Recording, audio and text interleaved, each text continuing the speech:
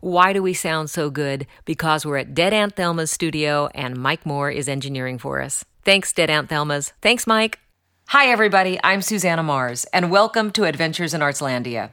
Today, I'm talking to Earl Showerman, a lover of Shakespeare and a trustee of the Shakespeare Oxford Fellowship, a nonprofit educational organization that is dedicated to investigating the Shakespeare authorship question and disseminating the evidence that Edward de Vere, the 17th Earl of Oxford, born 1550, died 1604, is the true author of the poems and plays published under the pseudonym William Shakespeare. Thanks for being here, Earl. Oh, thank you very much for having me.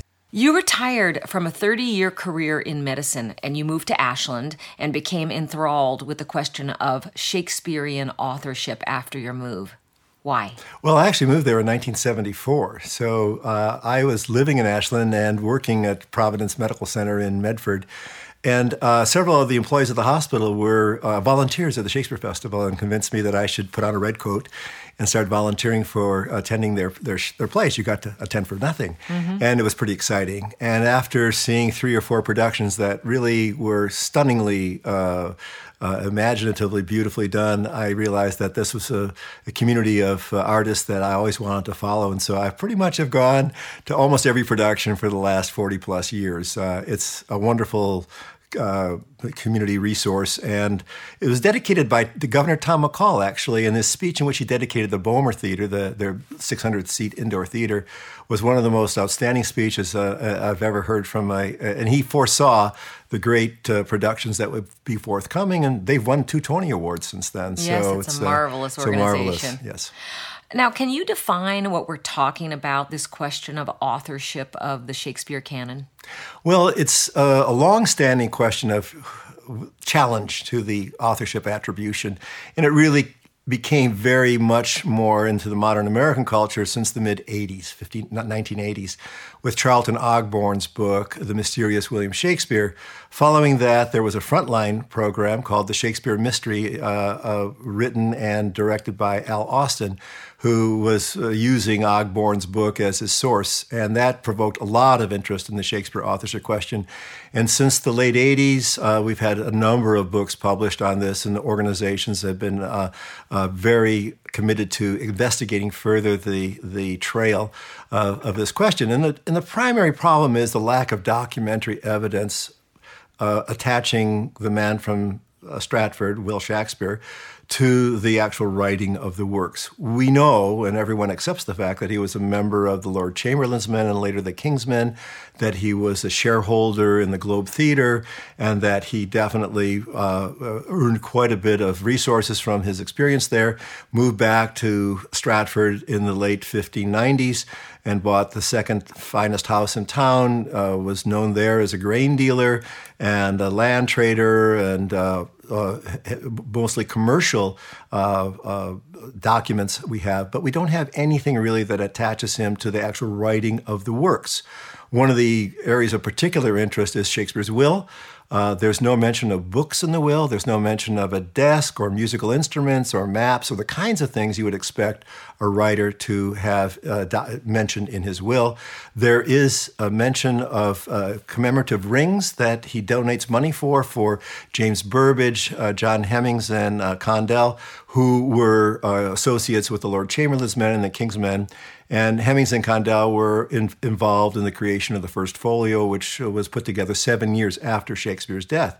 So there's some association there, but that was an interpolation between the lines added at some time after the will was originally written. Well, why do you think it's important that we know who actually wrote this canon, and why would certain people of that day want the work to be attributed to him? Okay, well, I would say that the benefit of knowing who wrote the works challenges the whole question of literary biography. Mm-hmm. If Shakespeare's life isn't important to us in terms of how it affected his writing, who is, And so I think that's one of the primary interests that we have, is to try to understand the mind of the author. The problem is it's also a question of politics. There is political content within these plays that challenges authority. For instance, Polonius in Hamlet is commonly thought to be, by many scholars, to be a parody of Lord Burleigh, William Cecil, who was Elizabeth's prime minister and treasurer, and also the father-in-law of the Earl of Oxford. So there's a family connection there that intrigues us in that regard. And what was the author's motive in mocking his father-in-law? Certain precepts that he issues to Laertes parallels almost verbatim the precepts that he published posthumously for Shakespeare regarding advice to a young man. He was also called a fishmonger, and Lord Burleigh tried to get the Parliament to pass a measure so forcing people to eat fish twice a day, among other things. And he sends Reynaldo to spy on his son, Laertes, in Paris. Well, Lord Burleigh actually sent a spy to spy on his son when he was a student in Paris as well. So the parallels in a play like Hamlet are quite fascinating. The other play that particularly interests me is A Midsummer Night's Dream, which is going to be in production this coming season at the Oregon Shakespeare Festival.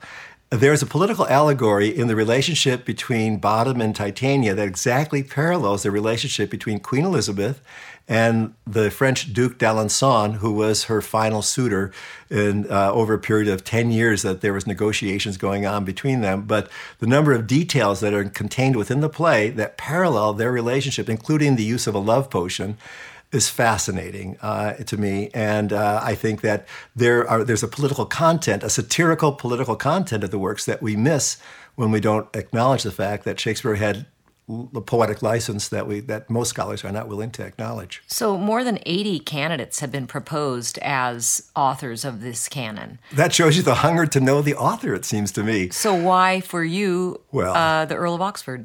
He's achieved notoriety over the last 100 years since the publication of Shakespeare Identified.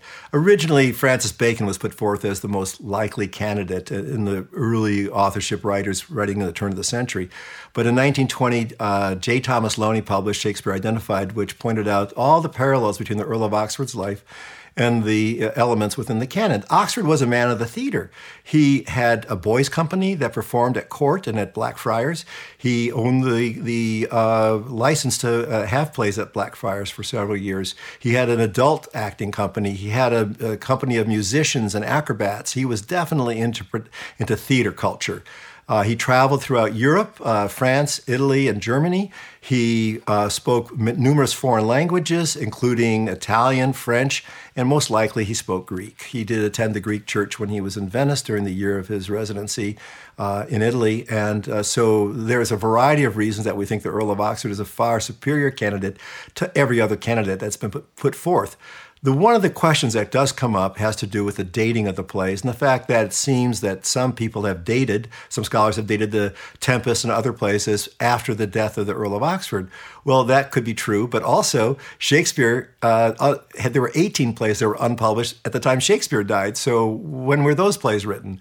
So there's a lot of controversy over the dating of the plays that challenges Oxfordian thinking sometimes, but I do think that looking at the summary of arguments that there's really no other candidate that meets the criteria that he does in terms of the vast associations he has with the canon, with his literary people dedicating works to him. For instance, John Lilly and Anthony Munday, Robert Greene are all thought to have written works that influenced Shakespeare. Well, all three of those authors dedicated works to the Earl of Oxford. Thomas Watson, another person who wrote a Shakespeare source, is considered a Shakespeare source, also dedicated work to the Earl of Oxford.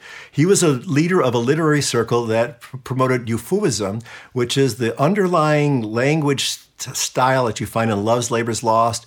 And it's an elaborate prose style that is layered with puns and various rhetorical devices and very thick with classical allusions. And it was a style of writing that he promoted, and a number of the plays do reflect that style of writing. So for a variety of reasons, he seems to me to be the best candidate. Why would he suppress his identity as the pseudonymous author? Well, there was a culture in which publishing your own poetry was almost forbidden among the nobility. Philip Sidney did not publish his works during his lifetime. It was his sister who published his works posthumously. He preferred to have it circulating in manuscript. And so the idea that a nobleman would claim credit for writing plays for the popular stage would seem to be beneath the status of someone of that rank. And of course, many writers were writing pseudonymously at that time. Almost every writer had a pseudonym. So the amount of knowledge necessary to write this breadth of work is incredible to even wrap your mind around. And Shakespeare is said to have had only a second-grade education. Well, I think that underserves the truth, that he actually probably did go to the grammar school and did have a Latinate education and did read some of the Latin classics. There's no question in my mind that he would have been exposed to those things. But the depth of which this is understood. See, a school like Stratford might have had one copy of Ovid's Metamorphoses. We don't have any evidence that it did possess that. But most of the grammar schools that we have inventories for had perhaps one copy of some of the books that Shakespeare would use as his sources. And one of the great challenges that has fascinated me, of course, is the use of Greek dramatic sources. Did Shakespeare know the Greek drama? Did he know Aeschylus? Did he know Sophocles and Euripides and Aristophanes? And the collective opinion over the past 100 years has been no. He did not know the Greek canon because those plays had not been translated or published in England during his lifetime. There were 3 plays, Iphigenia at Aulis, Hecuba, and Antigone, that were translated by scholars at Cambridge and Oxford University, which were Greek centers of knowledge. But this was not a popular item that was published in England. And so we know that certain plays, for instance, The Winter's Tale and Much Ado About Nothing, the final scenes are dependent on Euripides' Alcestis, where the queen offers to sacrifice herself to die for her husband, is rescued from death by Hercules, and delivered to her husband as a veiled, unknown woman at the very end, very similar to Much Ado About Nothing. And a handful of scholars have been taking up the idea of Greek sources in Shakespeare. There's no question in my mind that Aeschylus' Oresteia and Euripides' Orestes plays influenced both Macbeth and Hamlet. I think there's a number of scholars over the years that have made anecdotal comments on this, but I do think that Shakespeare was well aware and very much stimulated by the Greek model, which has pretty much been ignored by most of 20th century scholarship. Do you think it's humanly possible that one person would have this amount of information in order to write this canon? Well, the response of the Academy at this point is to, particularly Oxford University Press, they have recently published, a couple of years ago, a new edition of the complete works of Shakespeare, including a companion edition which points out there's likely to have been, based on stylometric criteria developed by computer analyses, that there could be as many as 7, 8, or 9 co-authors to the works of Shakespeare, and that perhaps these are the people who helped influence him in terms of his classical knowledge of the law, knowledge of medicine, because they had special training in those areas. They suggest that Christopher Marlowe perhaps helped write Henry VI plays, George Wilkins, Thomas Middleton. There were a handful of authors during that time that were considered possible co-authors. But we have no documentary evidence that ever occurred, and it's incredibly controversial. Oxford University has put this down as their opinion, but a number of other Shakespeare scholars have challenged their model. Their model does not account for the fact that over the course of a writer's lifetime, his style may change. He may copy other writers' styles. He may intentionally parody or mimic another writer's style to make a point. And so I think that the idea that we can use computer models to deconstruct the works of Shakespeare, to basically say that a third of the works he did not write, is a mistake. I do think ultimately almost all the content of the plays were written by one man. You do? I do. I do not think a woman wrote these plays. And as much as I admire Shakespeare's women, and they are an admirable lot. I mean, and even the ones that are powerfully evil, like Lady Macbeth, are written with such understanding and acknowledgement of the female agency that it's quite fascinating. Euripides, who is a very, obviously to me, a good Shakespeare source, and Professor Tanya Pollard at Brooklyn College published a book last year called Greek tragic women on Shakespearean stages, and it won the Roland Bainton Award, which is the highest award that one can win in Shakespeare studies, it seems to me. She acknowledged that Euripides clearly influenced Shakespeare's women, very much so. And of course, John Lilly, who was the Earl of Oxford's secretary, he wrote commendably well about interesting, fascinating, powerful women. So if the Earl of Oxford did write these plays, yes. How was he so insightful about so many things, including women? Well, he had children by 3 different women, so I would say he had intimate relations with a number of women in that regard. He was a favorite of the Queen for a number of years until he impregnated one of her maids of honor while he was estranged from his wife, after which he was placed in prison for a while, kind of like the story of Measure for Measure, where there's a pregnancy that results in somebody going to prison for a while. And he was banished from court for the next several years and then finally restored after he reconciled with his wife and went on to have more daughters. He had 3 daughters, much like King Lear did. The youngest daughter married the Earl of Montgomery, Philip, and he was one of the co-dedicatees of the First Folio, along with his older brother, the Earl of Pembroke, who was engaged at one time to another daughter of the Earl of Oxford. So it seems to me the family connections are fascinating and difficult to explain. What was his growing up?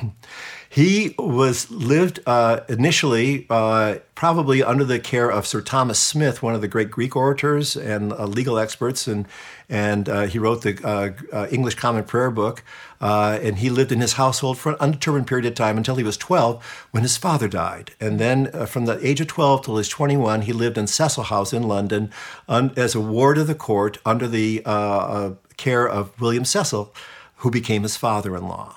So I think he was educated by the highest, achieving intellectuals of that age. He was in the household that had more political activity going on it than any other. So his awareness of politics, his awareness of court activities, his interest in music. He was an acknowledged great musician by John Farmer. He received a dedication from Farmer, who said that he was as good as any professional musician. So, of course, Shakespeare had a great love of music. There was more music in Shakespeare than you'll find in any other period writer. So I'm curious if you think that the authorship question has been sidelined in Britain due to tourism in Stratford.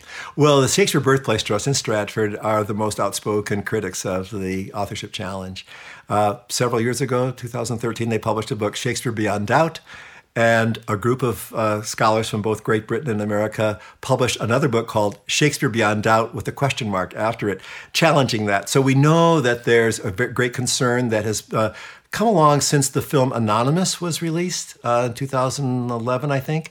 And since that time, there's been 2 great documentaries that have been produced. One of them is available at PBS. It's called Last Will and Testament.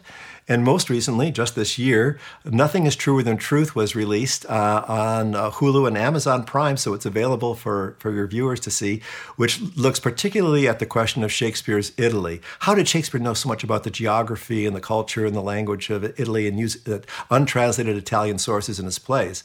Well, the Earl of Oxford spent a year in Italy and lived in Venice, we know, attended a church that I believe is the same church where the man who's probably the model for Shylock in The Merchant of Venice attended also. So I think the topical references to Italy is a very powerful argument, and Cheryl Egan Donovan's film, Nothing is Truer Than Truth, kind of goes into that in greater detail. One of the questions that comes up that Shakespeare scholars criticize Shakespeare for is that he didn't know Italian geography. How can you go from 2 inland cities, from Verona to Milan, by boat, as occurs in Two Gentlemen of Verona?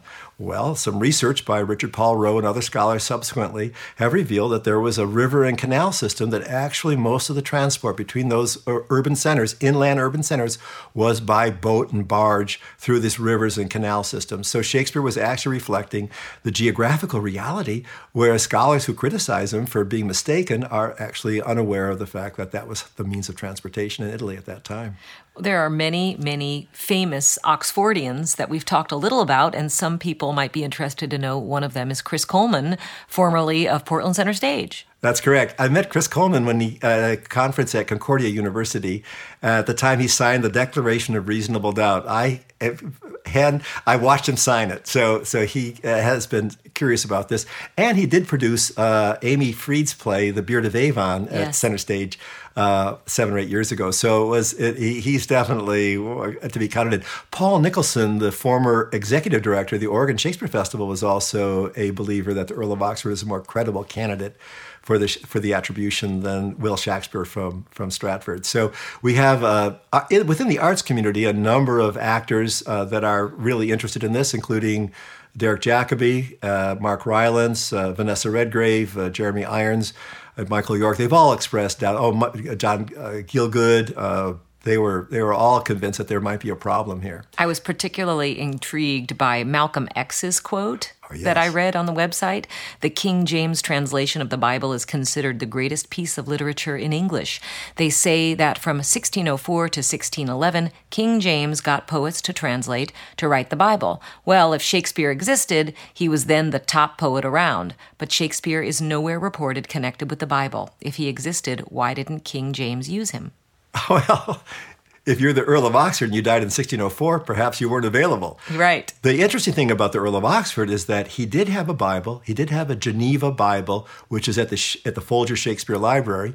And Roger Strittmatter got his PhD thesis by looking at the annotations, the underlineations, and the manicules, the little hands that were painted on in the columns and the marginalia of that, and pointed out 200 new biblical allusions that had not previously been acknowledged within Shakespeare by looking at the Bible and cataloging those passages and then associating them with passages within the plays. So Earl of Oxford's Geneva Bible could be the closest thing we have to a smoking gun.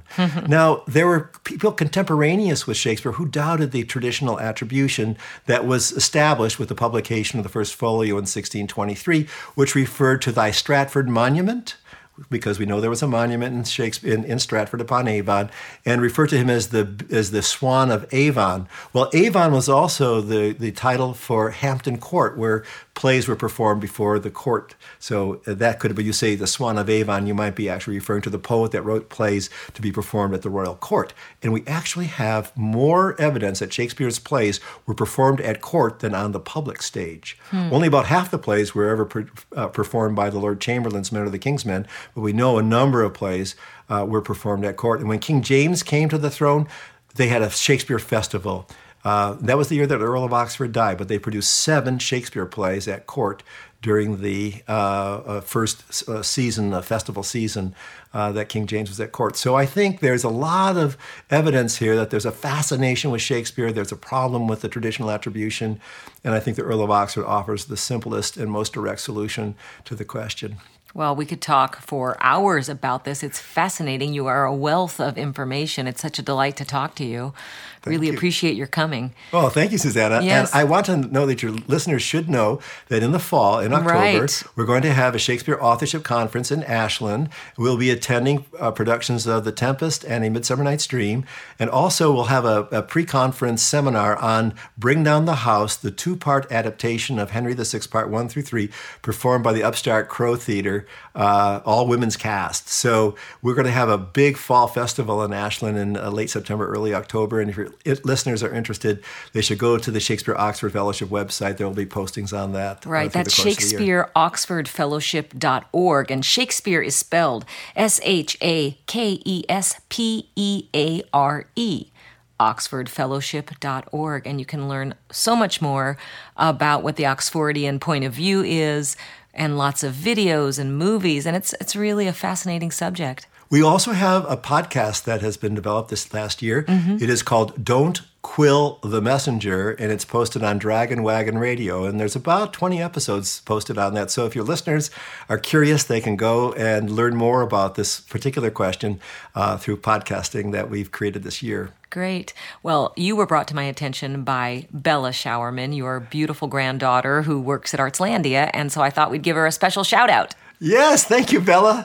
She's great. She was one of the first family convert I made. Yes. She came to hear me speak at Concordia, and we had a grand time. She is so proud of you, and she's a wonderful young woman.